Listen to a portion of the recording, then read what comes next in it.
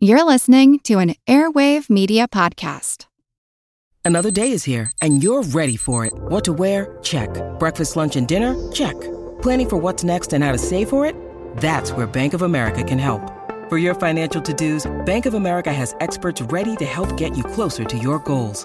Get started at one of our local financial centers or 24/7 in our mobile banking app. Find a location near you at bankofamerica.com/talktous. What would you like the power to do? Mobile banking requires downloading the app and is only available for select devices. Message and data rates may apply. Bank of America N.A., member FDIC. When you need mealtime inspiration, it's worth shopping Kroger, where you'll find over 30,000 mouth-watering choices that excite your inner foodie. And no matter what tasty choice you make, you'll enjoy our everyday low prices, plus extra ways to save, like digital coupons worth over $600 each week. You can also save up to $1 off per gallon at the pump with fuel points. More savings and more inspiring flavors make shopping Kroger worth it every time. Kroger, fresh for everyone. Fuel restrictions apply. A content warning. While in the last couple episodes I attempted to provide some lighter, escapist fare, in this episode I will be discussing epidemics and contagion in order to provide a historical perspective on the current pandemic. If you or someone you know has been affected by the novel coronavirus, or even if you have been avoiding news and content related to illness and disease for mental health reasons, be aware that you may find this episode disturbing. In 2018, 100 years after the start of one of the worst pandemics in history, the Spanish flu, numerous articles appeared, marking the anniversary and asking whether the world is ready to fight another pandemic. This year, with the advent of the novel coronavirus and the respiratory disease that it causes, COVID-19, these questions are being answered, for better or for worse.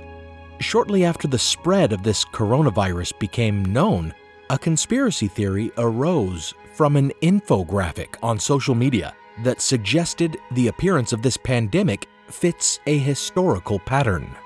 This meme pointed to the Spanish flu 100 years earlier, and cholera 100 years before that, and finally the bubonic plague a century prior to that. This claim that the appearance of pandemics fits a predictable pattern and the concomitant implication that they may be planned or intentionally spread is absurd. The meme cherry-picks only the pandemics that fit its pattern, excluding, for example, SARS in 2003, HIV/AIDS beginning in the 1980s, and the Asian flu of 1957 to 58 that claimed more than 1 million lives, not to mention any pandemic before the 18th century.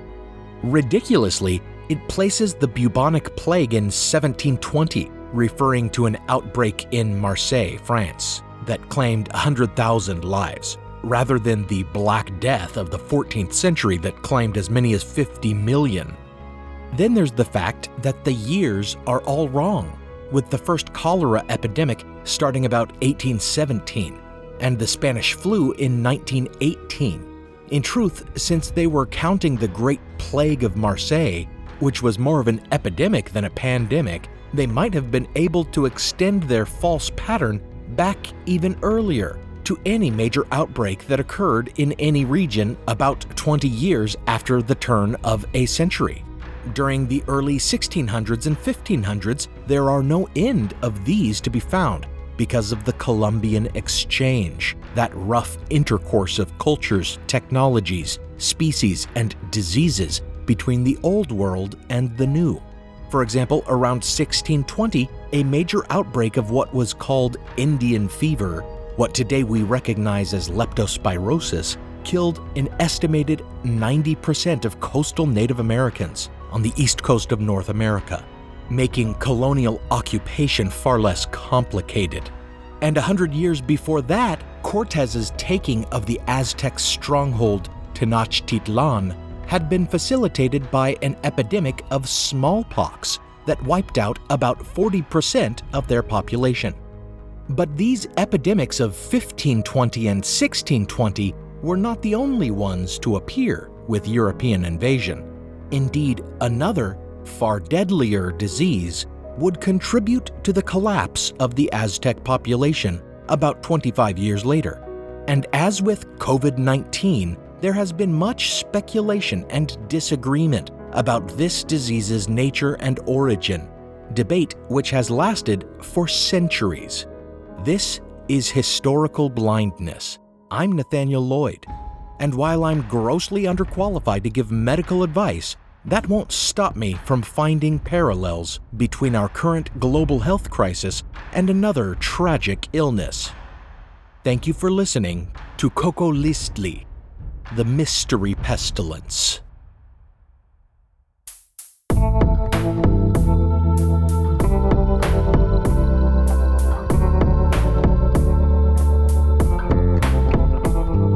Before we continue, I want to thank William for his generous donation through the website.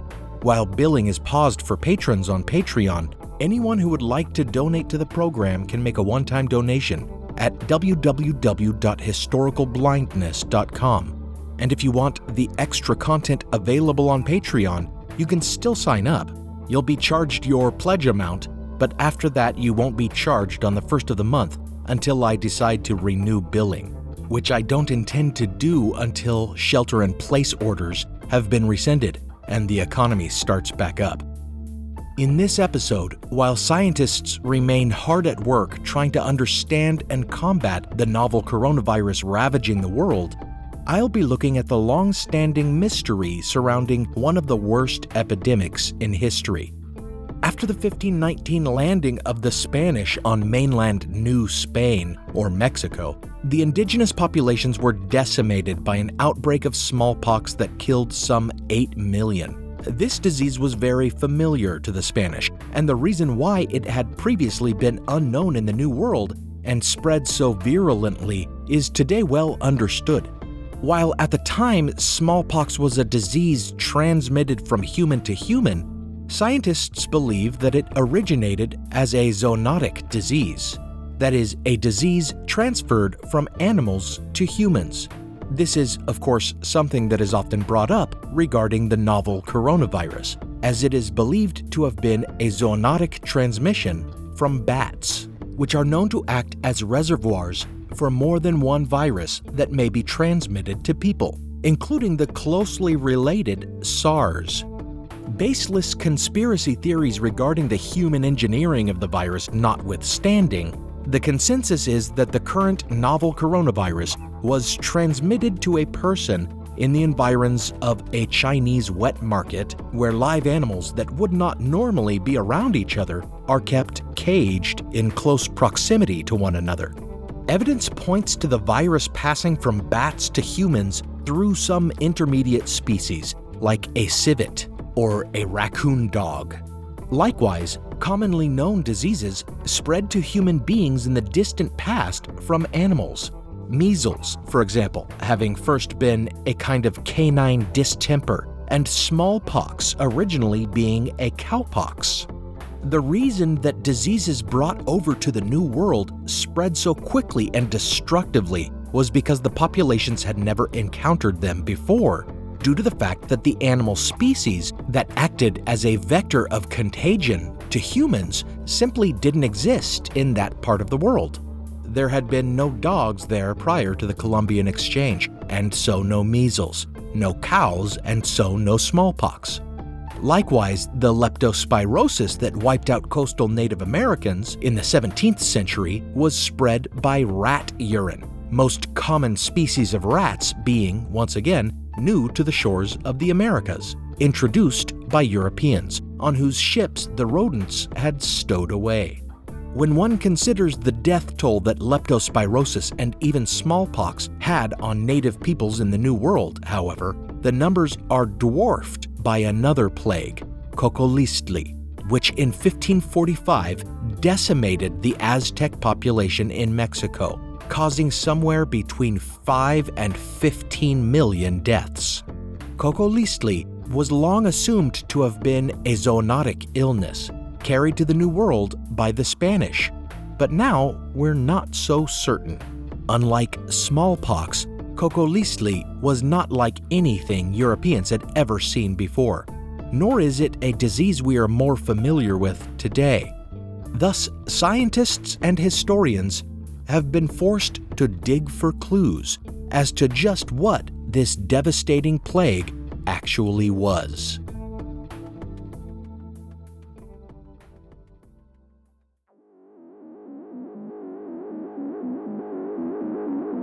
Contemporary Spanish accounts called it a great plague or epidemic, depending on the translation.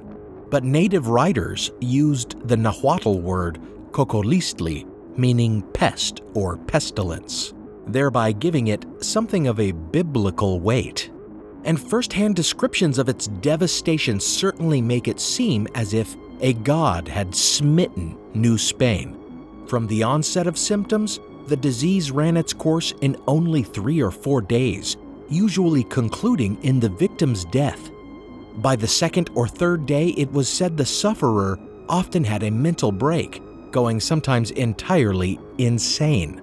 According to the personal physician of King Philip II, Dr. Francisco Hernandez, it began with a fever and an insatiable thirst, after which the tongue would turn dry and grow dark. Next, the urine would become dark, turning green and sometimes even black.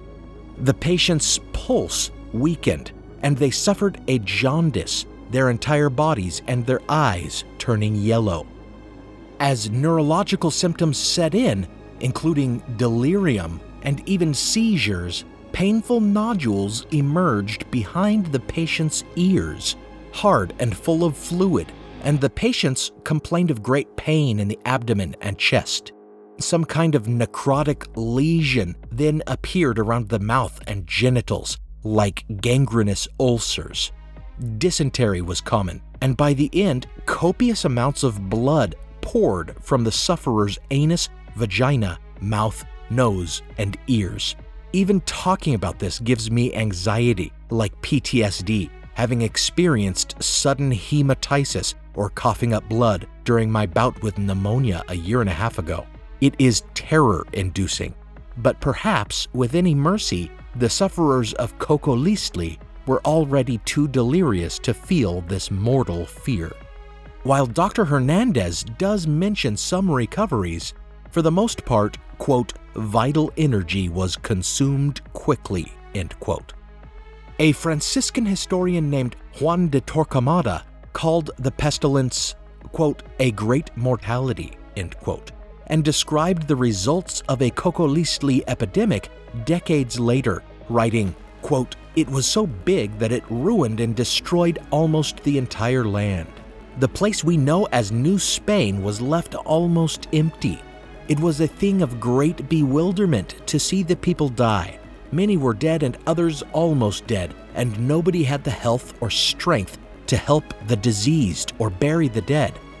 In the cities and large towns, big ditches were dug, and from morning to sunset, the priests did nothing else but carry the dead bodies and throw them into the ditches without any of the solemnity usually reserved for the dead, because the time did not allow otherwise, end quote.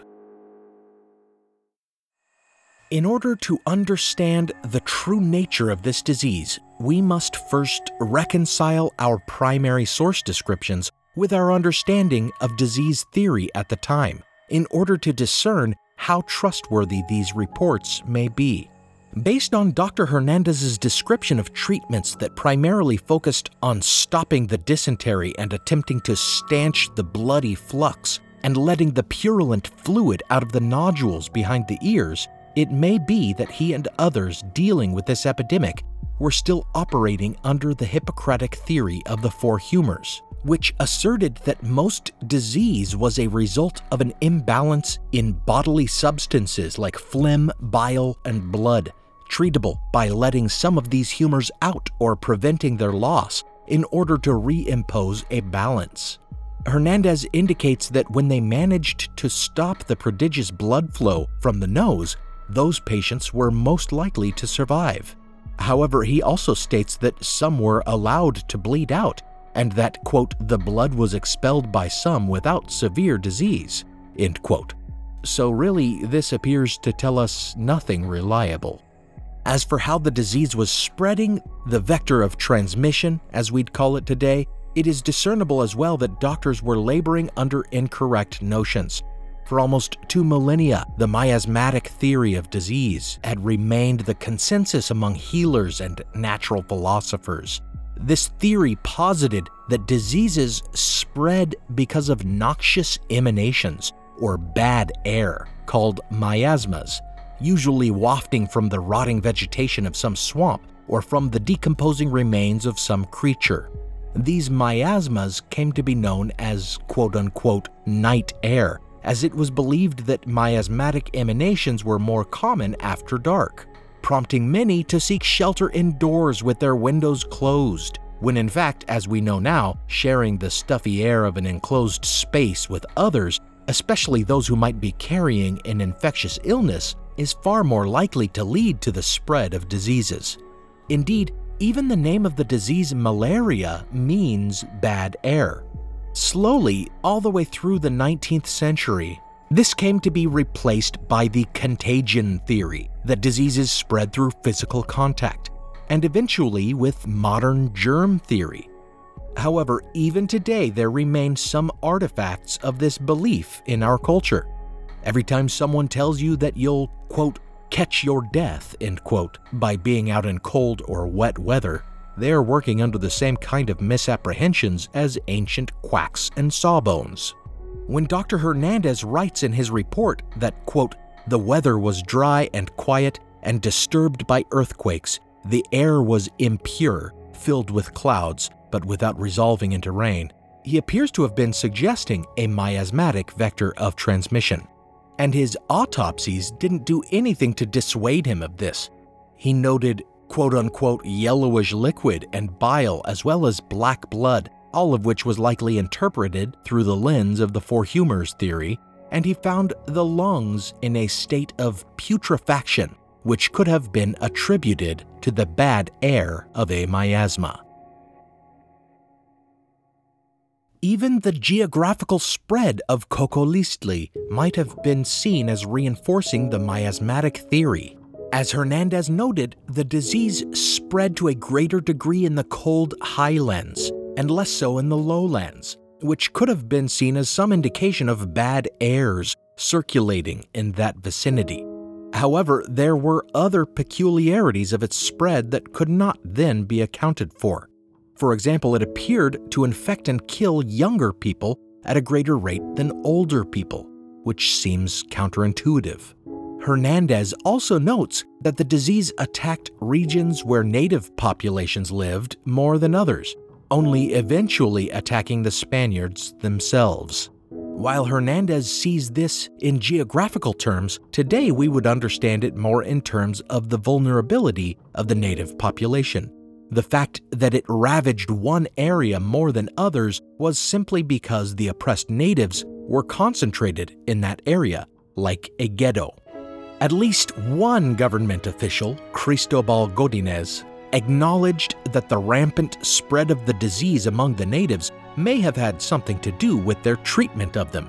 Quote, the reason so many Indians die of the pestilence is a God secret, end quote, he says, at first, hinting at likely pervasive beliefs that it may have been a divine punishment against them for their heathenism, but he quickly changes his tone. Quote, I do not find any better answer than that in the past the Indians were not as badly mistreated and oppressed as they are today with heavy workloads. They are skinny and delicate. The disease finds them overworked and without resistance, so they are finished, end quote.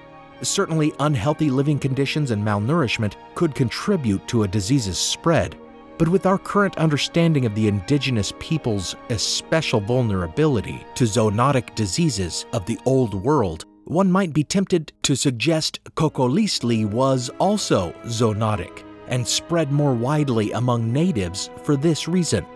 Therefore, one of the first suspects was a hantavirus, commonly spread by rodents and their urine.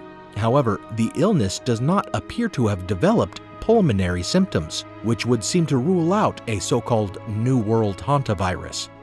Another would be that it was an outbreak of the bubonic plague, which we know to have been associated with rats but borne by fleas, and Coco-Leachlie victims' high fever, low blood pressure, and subcutaneous nodules that appeared behind the ears, like the buboes of the plague, have all been interpreted as indications that this was the Black Death. However, the jaundice and the extreme bleeding from orifices do not appear to correspond with the bubonic plague. In fact, the profuse bleeding would seem to point to some kind of hemorrhagic fever. Now for a brief intermission.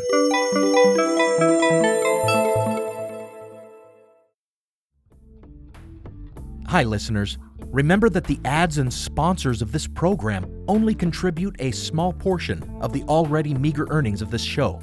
If you'd like to contribute to this project and help me turn it into a viable enterprise, remember that you can pledge support on Patreon at patreon.com/historicalblindness. For as little as $1 a month, you get access to an ad-free stream of the show that also includes teasers and fully produced patron-exclusive bonus episodes. And at higher tiers, you can get early access to episodes and other perks. Become a patron of the show today and get the full story. What really happened on the unsinkable Titanic?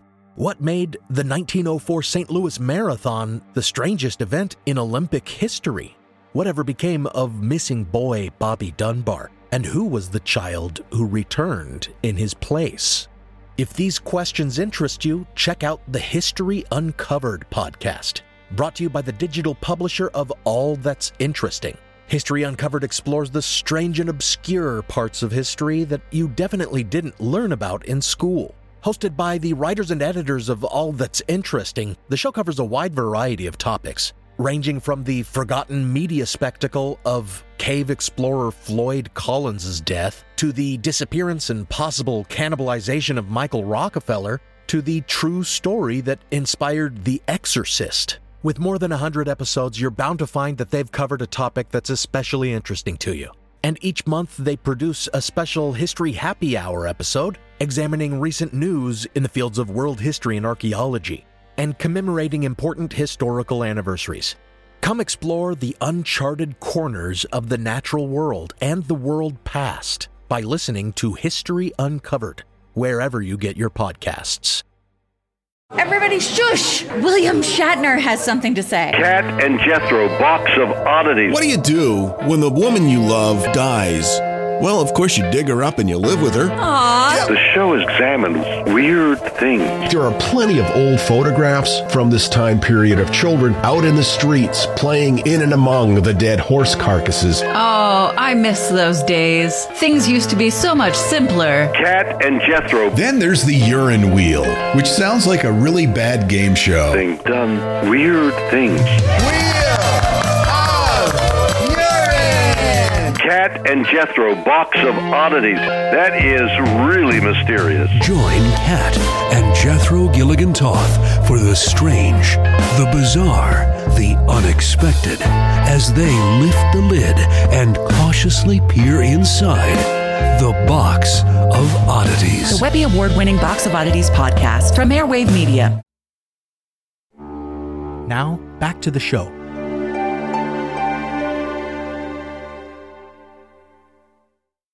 Viral hemorrhagic fevers come in a variety of forms. Some forms have been known to originate from hantaviruses spread by rodents, resulting in abdominal pain, fever, low blood pressure, and bleeding. But as I said previously, a hantavirus seems unlikely based on the lack of pulmonary symptoms among Coco-Leachlie patients. Hemorrhagic fevers can also develop from arenaviruses, another zoonotic virus, with rodents as its natural reservoir.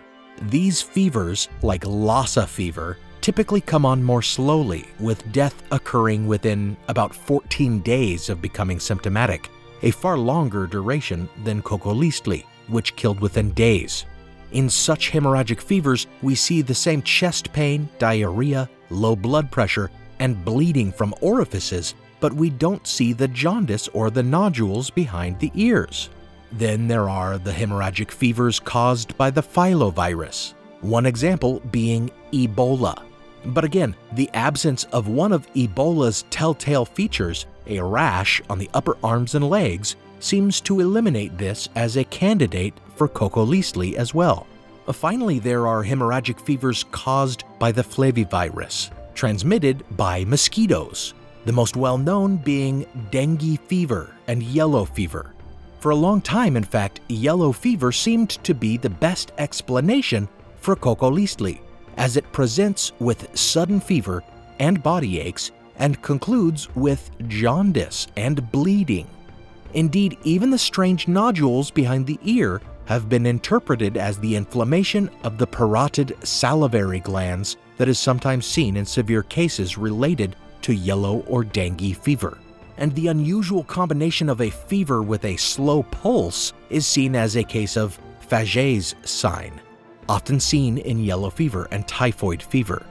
However, like leptospirosis, which was another possible candidate, yellow and dengue fever outbreaks in the Gulf of Mexico in the 17th century always spread in coastal regions, whereas Coccolistli ran rampant in the highlands.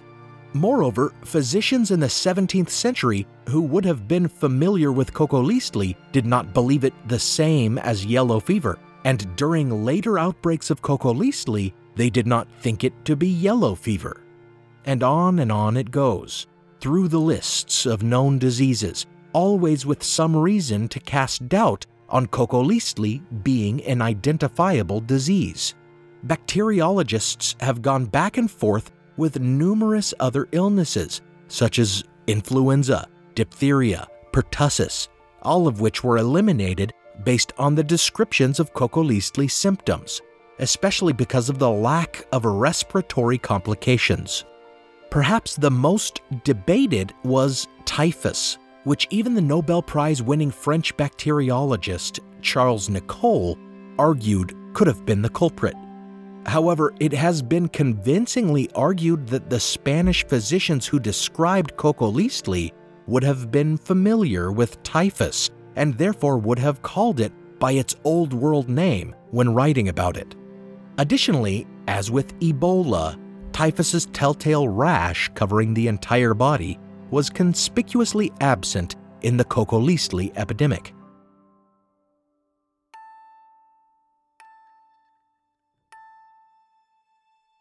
There has been much debate about whether typhus was an Old World import or existed already in the New World prior to European contact.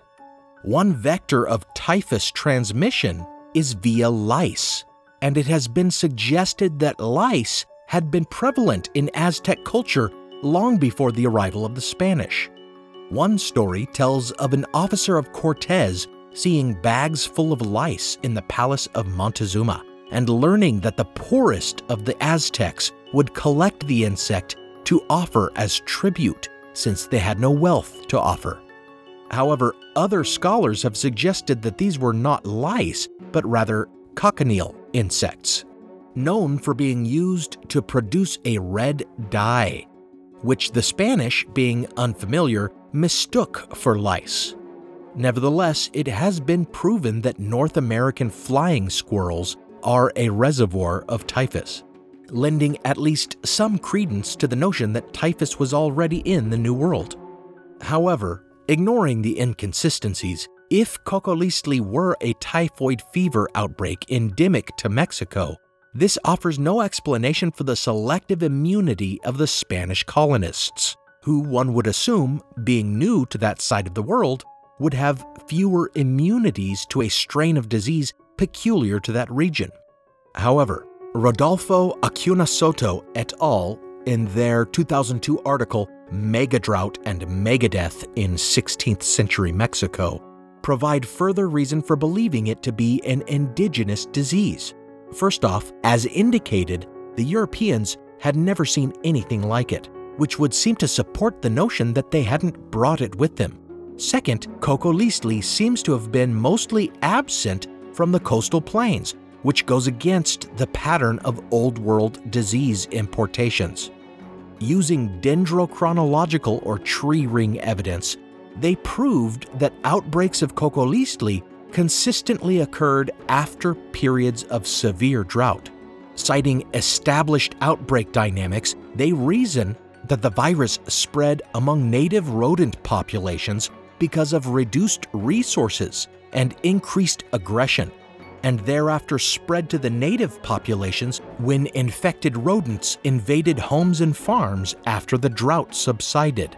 Thus, the highlands were more affected, being the agricultural region, and the overworked and poorly fed native population that cultivated the region to enrich their colonial rulers were the principal victims, being that it was they who came into contact with the rodents.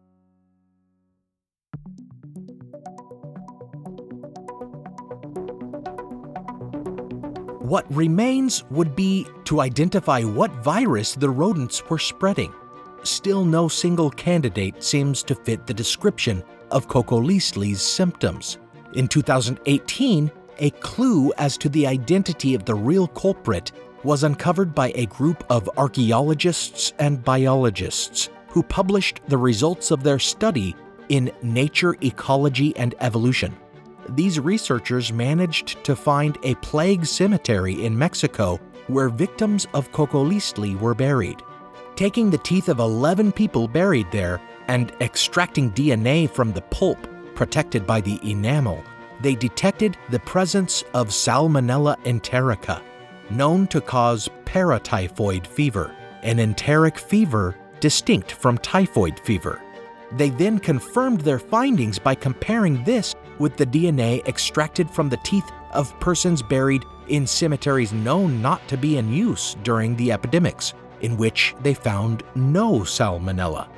This, along with the fact that Salmonella is known to proliferate among the poverty-stricken living in crowded conditions, and the finding that people buried in the same plague cemetery whose graves indicated they had died before European contact had no sign of Salmonella in their dental pulp, would seem to lay the blame for the collapse of the Aztec population once again squarely at the feet of the Spanish invaders.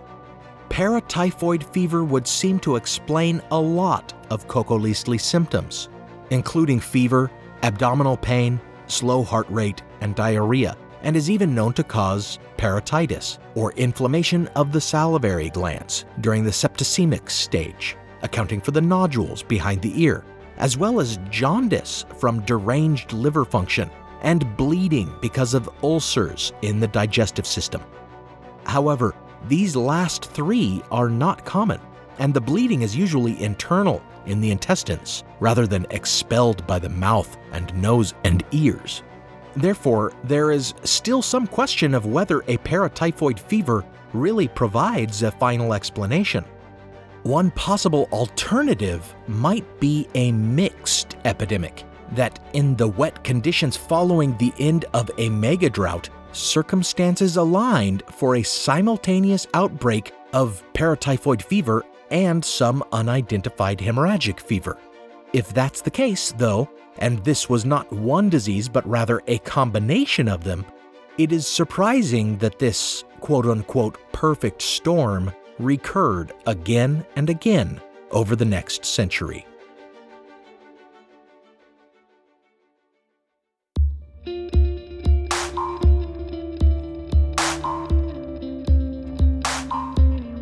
Could Kokolistli have been a disease that remains unknown to medical science today?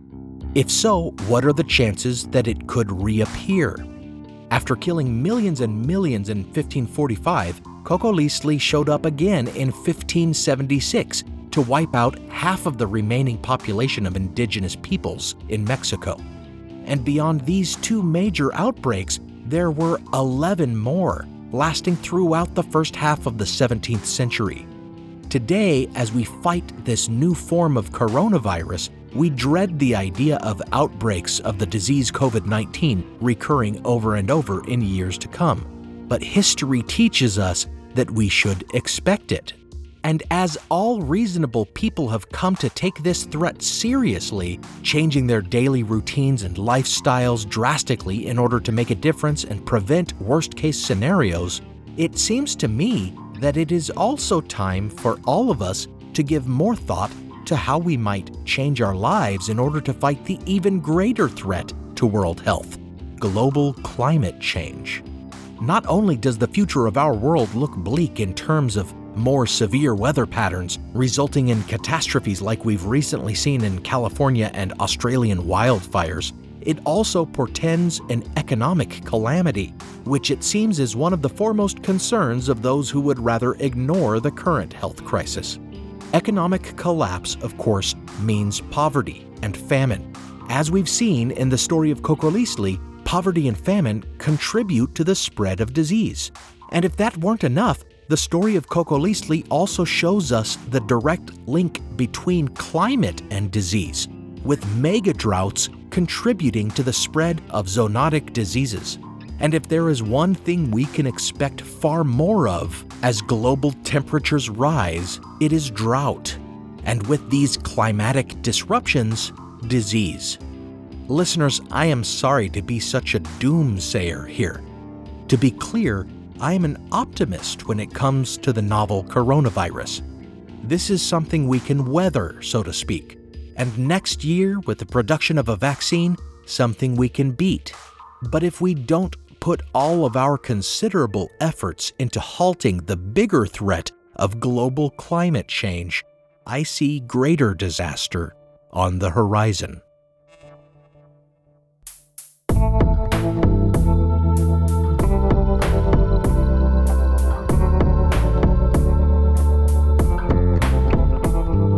Thank you for listening to Historical Blindness. Special thanks goes out to my partner patrons, Joe, Jacob, Robert, and Diane. Thanks for sticking with me through the pandemic. Some music on this episode was provided by Alex Kish. Visit alexkishmusic.com and contact him to get compositions for your own projects. Additional music from Kai Engel, licensed under an International Creative Commons Attribution License. Check out the show notes for a list of the tracks used. Be sure you visit patreon.com/historicalblindness and pledge to get ad-free episodes and exclusive content. You'll be charged a one-time charge of your pledge amount to get access, but after that you won't be charged on the first of each month, at least during this pandemic, as I've been pausing billing so as not to drain the resources of my patrons during this economic crisis. Follow the show on social media and give it a review when you can. And read my novel, Manuscript Found. You can find it at historicalblindness.com and on Amazon. Also on the website, find the blog posts with transcripts of the episodes and bibliographies for further reading. I may lag a bit and not post my blog post for a while after episode releases, but they will show up eventually. Until next time, remember, mysteries persist from our past. Explanations arise and are promoted as a final resolution. But many times, if you look more closely, more critically, these are still just best guesses. Sometimes mysteries are unsolvable.